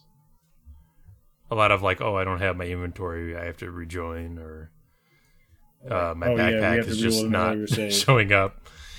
Yeah. So we have to restart. And once the thing is, like, with a game like Valheim, I feel like you could just keep going, even past, like, the story content. Like, I feel like you could just have fun just playing in the world. Grounded is less so that. Grounded feels like there's so... the story content they have... Yeah. The story content that they have added is, like, is cool, definitely, to find. And then once you do that, and you're just stable, it's like there's no real reason to continue so much, like we experienced last time. It's not like super fun to just keep playing, because there's not that much to upkeep, not that much new stuff to try. So less so than other crafting games, other survival games. Yeah, I mean, Grounded, I don't know how much story they want to add. I mean, it could be that, like, I don't know. I mean, it could be the pacing's going to be totally different on release, but it definitely seems like it, with a dedicated group of 4 people who kind of know what they're doing, it doesn't take long to get to a steady state in that game. Mm-hmm. You know what I mean? We also, like, this time, we set up our camp and we don't ever get attacked by anything, even. That's what I'm saying, yeah. We were talking about that. It seems like, no ants try to come in and, like, take our stuff. It's very strange. I don't know if they... It's like they nerfed it or something, because, like, Flash, you remember on release, I feel like we had, like, multiple nights where a wolf spider would knock down our walls and come towards our base and that type of thing. Like, I definitely remember big-ass spiders fucking with the walls and, like, destroying parts of our structures and that kind of thing. And I'm sure some people would say, like, that they enjoy... Like, if you go on the subreddit, most of this content there is about building structures. And, like, that's always fun in games like these, just seeing what you can do and where you can do it. But to be fair, all games like this reach a plateau at some point. I think this one, you just reach it a little bit faster, maybe, than some of the other ones I've played. They like make it easy to entry. That's why I wonder if, like, the story is going to be, like, really long or something. If it's going to keep getting you stuff to do.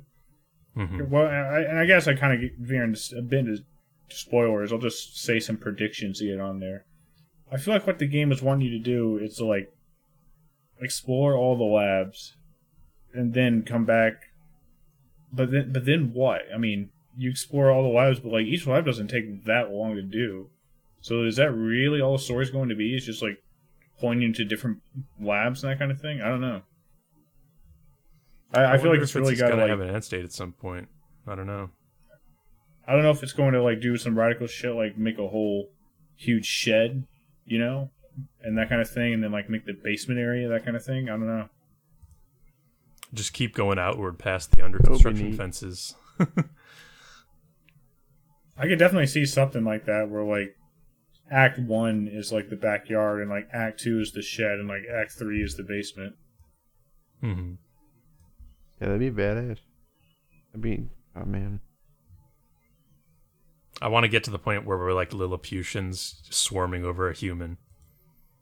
Oh yeah, for sure. I mean, it really just depends on how long they want to keep developing it. I mean, I think they've been pretty tight-lipped about what their plans are ultimately for the game. So we'll just have to wait and see. Yep. Speaking of wait and seeing, I got some My eyes news. are peeled. Oh, I see the news. News. Terraria on Stadia has been canceled after the developer's Google account got locked. He was posting on Twitter that after 3 weeks of trying to get his Google account unlocked, like his Gmail, everything, his YouTube, his Google Drive, he had decided to cancel Terraria for Stadia. What the fuck? Wait. His account got locked by Google for It seems like it was some sort of automatic doing something wrong process that then he couldn't get an easy reversal to. Bot lock? So basically the account got flagged for something and he thought it must have been a mistake because they hadn't posted content to it for like a while. But then it did get locked and then he tried in vain to get anybody to get back to him about unlocking it. And apparently he was frustrated enough by that process that he decided, I will cancel the game that is almost finished for Stadia because dude, fuck yeah, I love me that much. I think it's very funny. I think it's a very good move. I mean, come on. I've dealt with you're literally supporting Google for this. You don't need to port your game over there. Yeah. I've had bad experiences with Google support as well. It's like non-existent, so I could see that happening. Him just getting locked and never getting a response from anybody. And of course, there's like a PR person in his Twitter feed going like, "Hey, you want to talk about this?" And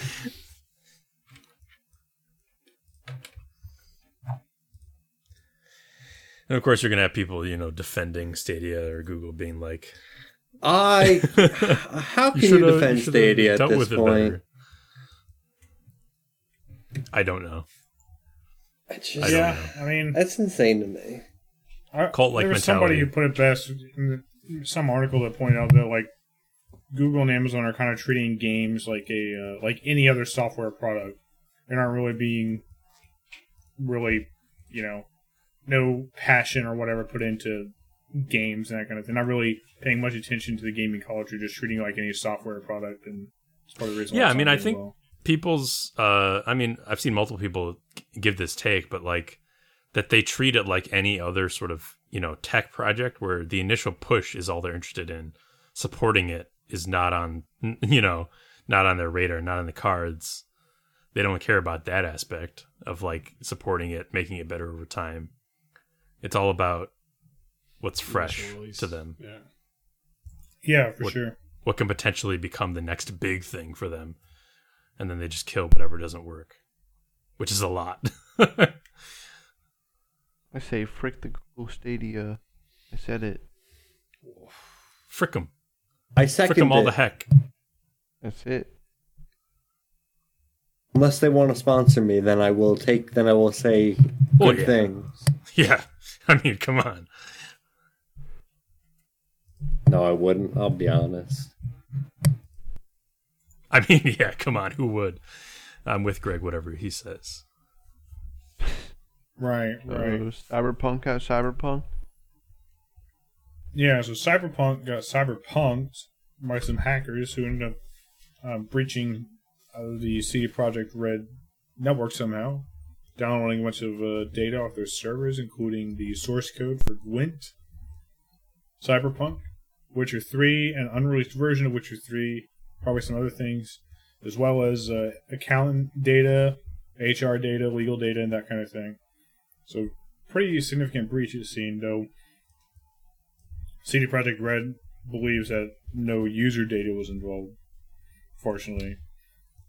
And they've also indicated they have no intention to pay off the ransom. And then I did see somebody posted that the Gwent source code has been leaked at the very least. Well, I think I saw today that they auctioned off some code for $7 million on the dark web, or whatever you call it. Oh shit.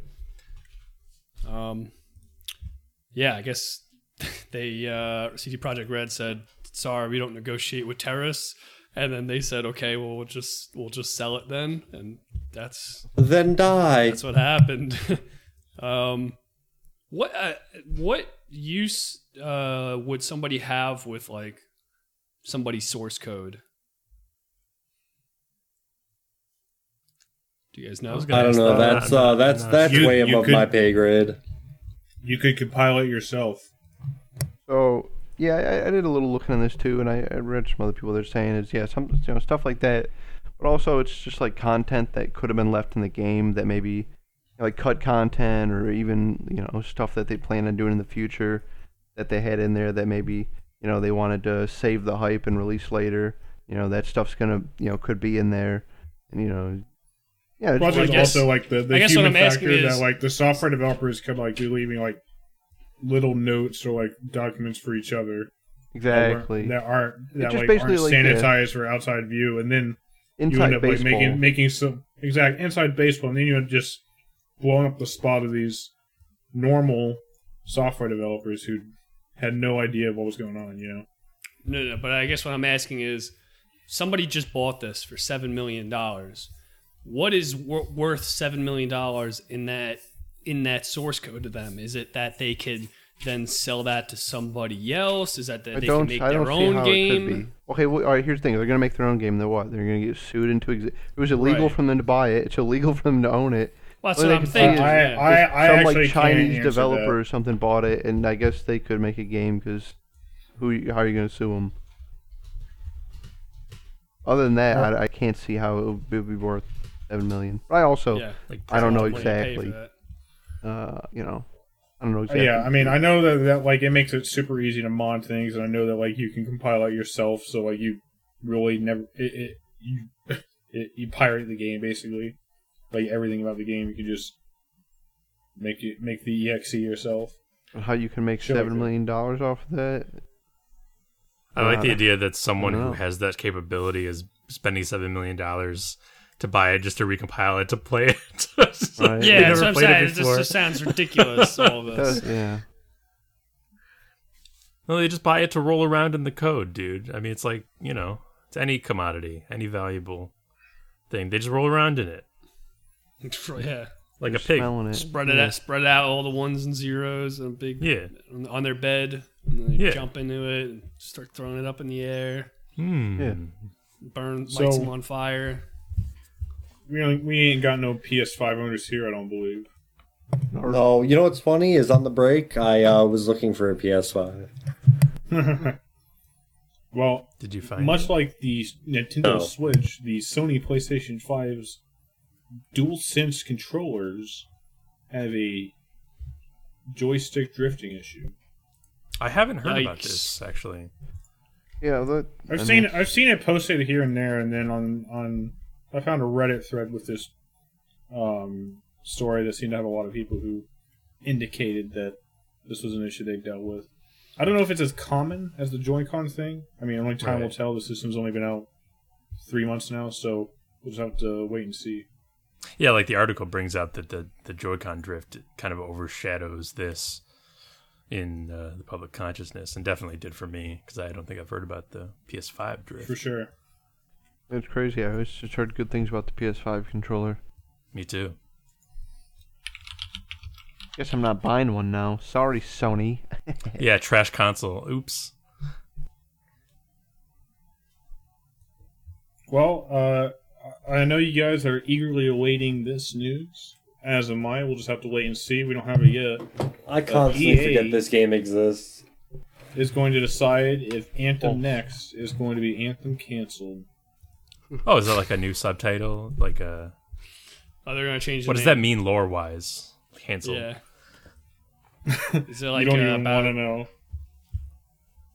Okay, so as you guys remember, Anthem had a failed launch, hilariously failed. It was maybe the biggest disaster of the year, but that's hard to say because I think that was a year that had a few disasters. But needless to say, Anthem did not do well, and then they promised they would make an Anthem 2.0, a totally revamped version of Anthem that gives players the Anthem they really wanted, and it's going to be called Anthem Next. I did not know about that. And according to Jason Schreier, we've reported on that about a year ago. I remember that. I did not remember about that. I remember this story. I just can't believe it's still a thing. Like, are there actually people out there who like wanted this? Well, I mean, there are people there who wanted to not have spent $60 and then had this game that was supposed to be supported for years and years end within a year of it coming out. Yeah, that would be nice. Right. I'm just. I mean, that's what's so crazy to me is that, like, you know, they. I mean, it's the same thing. I mean, it was like months. Hey, the writing's on the wall, dude. Marvel's Avengers ain't far behind this one. You know what I'm saying? No. Like, but it's crazy that they can have these games that John, they. don't say that. You know, they're like, hey, you know, this game's coming. I mean, it's live service. It's shit. You know, thing. We're gonna support it for years, and then they're just like, but actually. I still believe in Marvel. So we'll see. EA is going to decide if Buy they're it. going to cancel the game this week. Buy it, So I Vito. guess we'll maybe discuss next week whether the game is canceled or not. Maybe if we don't hear about it, the game wasn't canceled. We'll see. Yeah, they're either going to expand the team or cancel it, which I think is funny that it's in either direct. It's not just like stay the course and finish it. It's just like either commit more to it or just put an end to it. It'd be pretty. It'd be a pretty Shaggy Dog story if it just ends up like, nope, it didn't happen. For sure. Well, there's been a lot of buzz about the GoldenEye Xbox Live Arcade version. I guess it was a near complete version of the game that was unreleased and it was leaked recently. It's a high definition remake for the Xbox Live Arcade. And some of the rare guys have opened up about the game's development. We've heard things like the game was maybe 90 bugs away from being released, and they were working wholeheartedly on the game. They had every reason to think it was going to be released. You know, they thought they had all the clearance they needed, but some guy at Nintendo who had a lot of power, who wasn't informed about it, said something like, "There's no way that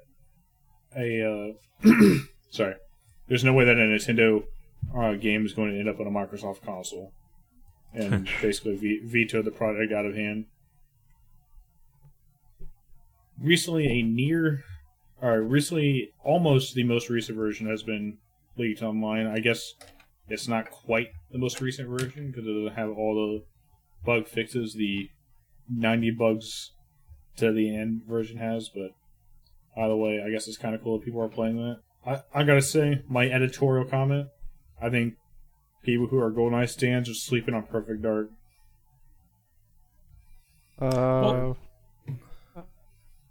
When I first heard about this, I was like, didn't this exist? But then I think I was thinking of GoldenEye Source. Well, there's also the Perfect Dark Xbox Live Arcade remake, and that does exist. Okay, there's that too. Strangely, that does exist. Yeah. Yeah, why that one? I guess because it's a less Well, I guess popular... Perfect Dark Zero exists, so maybe Microsoft owned that IP. Oh, it might be an IP-owning thing. I didn't play these games as kids. So right. Because Perfect Dark might be owned by Rare because it's an original IP. Right, something like that. In fact, I don't really even think James Bond's that cool. Alright, well, I would have to disagree. You guys I've been reading about a lot about this stuff, and like, apparently people attribute a lot of the reasons why the games kind of suck after GoldenEye is that one of the what's her name, Barbara Broccoli or something like that, one of the people who kind of hold the reins at James Bond did not want a Bond that basically had very strict criteria for what Bond does, and like part of that was shit like Bond characters can't, or good guys can't fight other good guys, so you can't ever have other good guys in multiplayer. What? I haven't heard about that. That's funny. Yeah, shit like that. I read about that going down this GoldenEye rabbit hole. So how true that is, I don't know, but it's worth looking into. But there might be structural reasons why most of the games suck. I mean, so I'm excited for IOTA's take at it. I want to see the Hitman guys give me a James Bond game. GoldenEye was a big part of my childhood, and I tried to go back to it. I tried to play it like an emulator a couple times over the past decade or so. You can't go back. It's one of those games you can't go back. Not really. Like to play casually. Joystick thing. It just the controls aren't very good. They're aged. They are. We gotta go back and play Perfect Dark when that eventually comes to Game Pass and do the like when it when that came out on Xbox Live Arcade, that that worked, right? So yeah, it would have been nice. I think that was towards the end of like when we were playing on the Xbox, and maybe we weren't playing it as much. I don't remember beating it on the arcade or anything, but I can understand why people would want this one, for sure.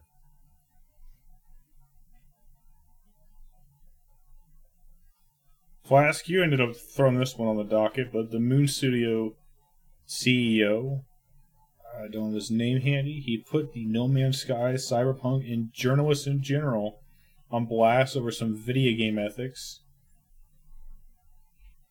Flask, you want to go into some more details about what he said on... Oh, sure. Just for our listeners, the Moon Studios, they're the people behind Ori and Blank games. And on the forum Reset Era, he I'll read what I wrote when Brendan asked for a TLDR, and so yeah, CEO went on sort of a rant against the practice of deliberate misinformation in pre-release promotion. He specifically name-dropped a few people like Peter Molyneux and Sean Murray from Hello Games and companies who have had particularly egregious examples of it. But then he posted an apology specifically addressing his rashness, his tone, his name-dropping specifically as mistakes worth apologizing for. But... that can be attributed to like industry politics and people dumb fanboys getting angry at him. They're always out there getting angry. Yep. Why all the anger? Be happy. But it seems like most of the thoughtful commenters agree with, or at least support the outspokenness of that original take. I respected what he said. I didn't find anything wrong with what he said. I'm not surprised that he had to change his tone. Just, maybe as an industry professional, as a professional in any industry, you kind of gotta can't speak your mind. Can't really, yeah. But it's unfortunate because the gaming industry could improve in a lot of ways if more people were called out for their bullshit. Yeah. Anyway, I heard he mumbled under his breath that he didn't mean it. Apology anyway. Yeah, I must apologize to everyone. I didn't mean that. What I just said. What was that? He said JK, psych right after. What was that? Bro. Did you say something? Just yeah, his fingers crossed. No, I didn't say anything. I think he ended up regretting specifically naming people more so than what he said, which he didn't. That. It was less of an apology for the actual content of his message, more an apology for how he chose to say it. Yeah, I wonder if that's because, when you do something like that, you damage your reputation with maybe not those people, but like the publishers they work with. And then you're a gaming company and, right. You're harming your game studio by doing something like that. So that's probably industry politics. Yeah. Industry politics. Plus, I mean, if he apologizes, he kind of gets the best of both worlds. I mean, I'm not saying he thought about this, but like, he said what he wanted to say, and then he also covered himself. He took backsies. Yeah.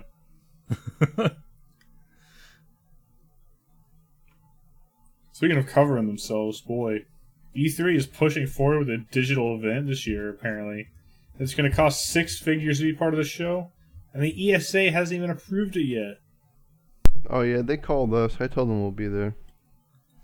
Well, we're paying 6 figures, John. No, they're you're paying us six figures. Oh, lovely. Oh yeah, This isn't going to happen, right? I mean, they're paying me 6 figures. who is going to want to show up to E3 to pay 6 figures? I mean, any kind of anybody except Microsoft or Sony, I guess, would just say, "Fuck no, I'm not going to pay that kind of money. I'll just stream it." I guess. Yeah, but I'll just stream it around E3. Sony usually just does their own thing. Well, I mean, I guess they have Exactly, and last year too, right? I mean, Sony. I thought didn't they do their own things separately? Like they did their own. They officially weren't part of E3. Yeah, they had their own show. And I think Microsoft was the only hold on. I mean, it's just I guess it's up to Microsoft. Nintendo's not going to be there. Sony probably isn't going to be there. It might just be Microsoft. I mean, if that's the case, there ain't no show. I like the line that with one company. I like the line that the quote, "Great conversations with developers and publishers." Like, what does that mean? The conversations are really nice, but nothing's happening. Greg, I'll let you take our last one home. Just announced today, ladies and gentlemen. I mean, this is pretty big news.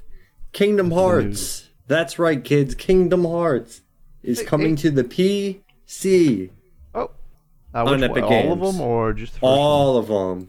Shit, all of them. I'm not gonna get them. No, I looked up. No, it's the whole series. Yeah, the whole series. Yeah, that's all of them. Yeah, it's all of them, Vito. Yeah, I don't know why I thought you said otherwise. I'm sorry. But no. Is it actually all of them? Like even like the PSP and like the. No, it's the main games. Okay. That would be crazy. On consoles, the releases of Kingdom Hearts have been just like a fucking mess to a casual observer. They're like all these weird combos of different games. So like, I think they're doing the same thing on PC where it'll be the games that are coming 1.5 plus 2.5 remix, which includes 3 other games that were like side stories. All right, that hold kind of on. So, yes, Kingdom Hearts 1.5 and 2.5. That is one game in itself for $50. Then there is 2.8, the final chapter prologue, and then there's Kingdom Hearts 3. and then there is Kingdom Hearts: A Melody of Memory. These are all available March 30th, 21. Yeah, for the low price of $220, you can play the games that came out like. Yes. I don't even know fucking when, and half of them aren't even that great. Oh, not even 10 years ago, like 15 years ago. So I actually last year bought what was it? The story so far for PS4 because I saw there was a good sale on it at some point, and I was like, I'm gonna play these games at some point. I played the first one; that's the only one I've ever played, but I'm gonna play the rest at some point. So I just bought the title called "The Story So Far," which is basically every game in the series. I also own that on the PS4. It's a good deal. It's a good deal. Now that one's a good deal. Yeah. That one's not coming though. It's all the weird mixtures. Yeah. I don't even know what is Remind. What is Melody Memory? I think the card game. I was like, I think that's the rhythm game that just came out. Okay. But don't quote me. I own every Kingdom Hearts games, and I've only beaten the first one. Oh. And I haven't gotten past maybe I haven't. Oh shit! I've beaten the first boss and the second one. Chain of Memories and 2. I am not a Kingdom Hearts fan. I think that is the most mediocre garbage on the fucking planet. But I saw that and I was like, oh. Charm. Yeah, I'm in the middle of Flash. I like Disney. I like Disney, and I like Final Fantasy. But I have a friend that talks about this game like it's the Bible itself, and I'm like, dude, this sounds. If you were to tell me this, I'd think you were fucking high. He's like, well, yeah, I was working with Hercules, and then Mickey showed up. I'm like, dude, shut the fuck up. All right. I think I know this friend, don't I? It's insane. I mean, apparently Kingdom Hearts 2 is the one to play, but I still haven't played it after all these years. So yeah, I guess I can't really comment on the series. I got to Beast Cast and I was like, I'm done. I don't care. Those games were fun. I enjoyed them. Good action RPGs.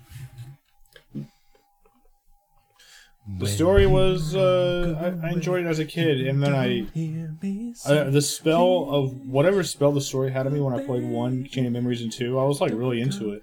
It was broken when like they announced like the next 3 games, and they were all on different handheld platforms, and I was like, fuck that.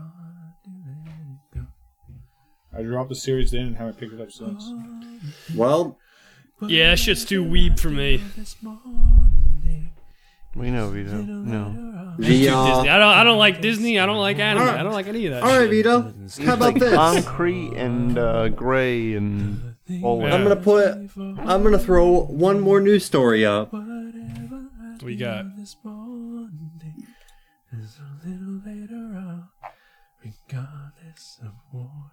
What's the next news story you got there?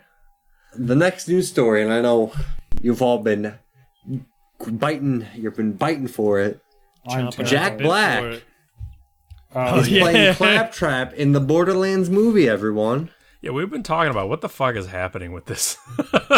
We were literally memeing the night before about that movie, and like somebody was joking about Jack Black playing Claptrap. And then the next morning, this breaks. That's insane. They have a microphone in our Discord for sure. I think Kurt is Jack Black, and he just doesn't want to tell us. So what do you got so far? You got Kevin Hart. You got Kevin Hart, you got Jack Black, you have, what's her name? Eli Roth is the director. You got Kate Blanchett. Jamie Lee Curtis. No, Jamie Lee Curtis, that's it. Freaky Friday. Vin Diesel. What? Yeah. No, really? He's directing it, actually. He's directing it. Listen, Vin Diesel needs to fucking just work on Ark, alright? He's thinking of the Stop Ark it. series. Stop it, Vin. I'm kidding. But that being said, you did forget about executive producer Randy Pitchford. Yeah, I no don't know one who can that forget is. about him. He gets his little mitts into everything. Randy Pitchford, he's the magical owner of Gearbox. Magical. In the sense that he's magically terrible. I'm claiming it right now. Dwayne The Rock Johnson is going to be in the Borderlands movie. I'm calling it right fucking now. Who do I think he's going to play? Wasn't there some sort of controversy about Randy Pitchford? Yeah, he sucks. I was like, yeah. He owns Gearbox. Hey guys, I'm just going to talk to listeners while everybody else talks. Listeners, what's that? I appreciate your joining us tonight. Hello? And, thank you, everybody. Randy Pitchford sucks, coming though. out. Randy Pitchford, I don't know who you are, and I really don't care, I'll be honest. But if Flash says he sucks, I'll believe Flash. I don't even remember what he did, but I boycotted him in my mind. He had like CP. Campfire. I don't remember about that. I'm not sure. That's a real thing. There's like a lawsuit involving him. And what are you doing, Andy? Right now. But yeah, he owns Gearbox, and he just does whatever he wants with it. And it's not a good work environment, apparently. Listeners, I'm gonna need you to. Oh, fuck that dude.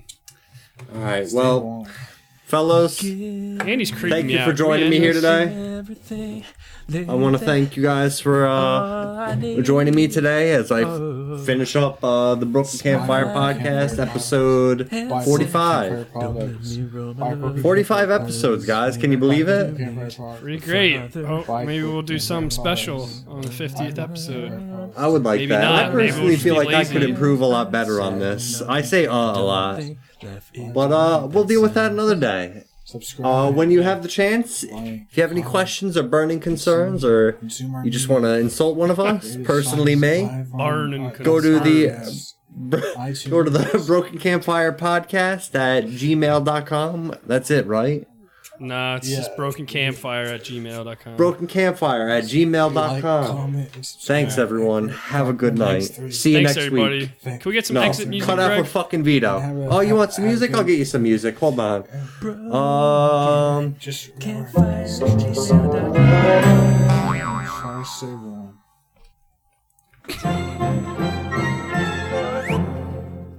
That's how you end that shit. That sounds familiar. What is that? That shit. That's the intermission from Hunter x Hunter.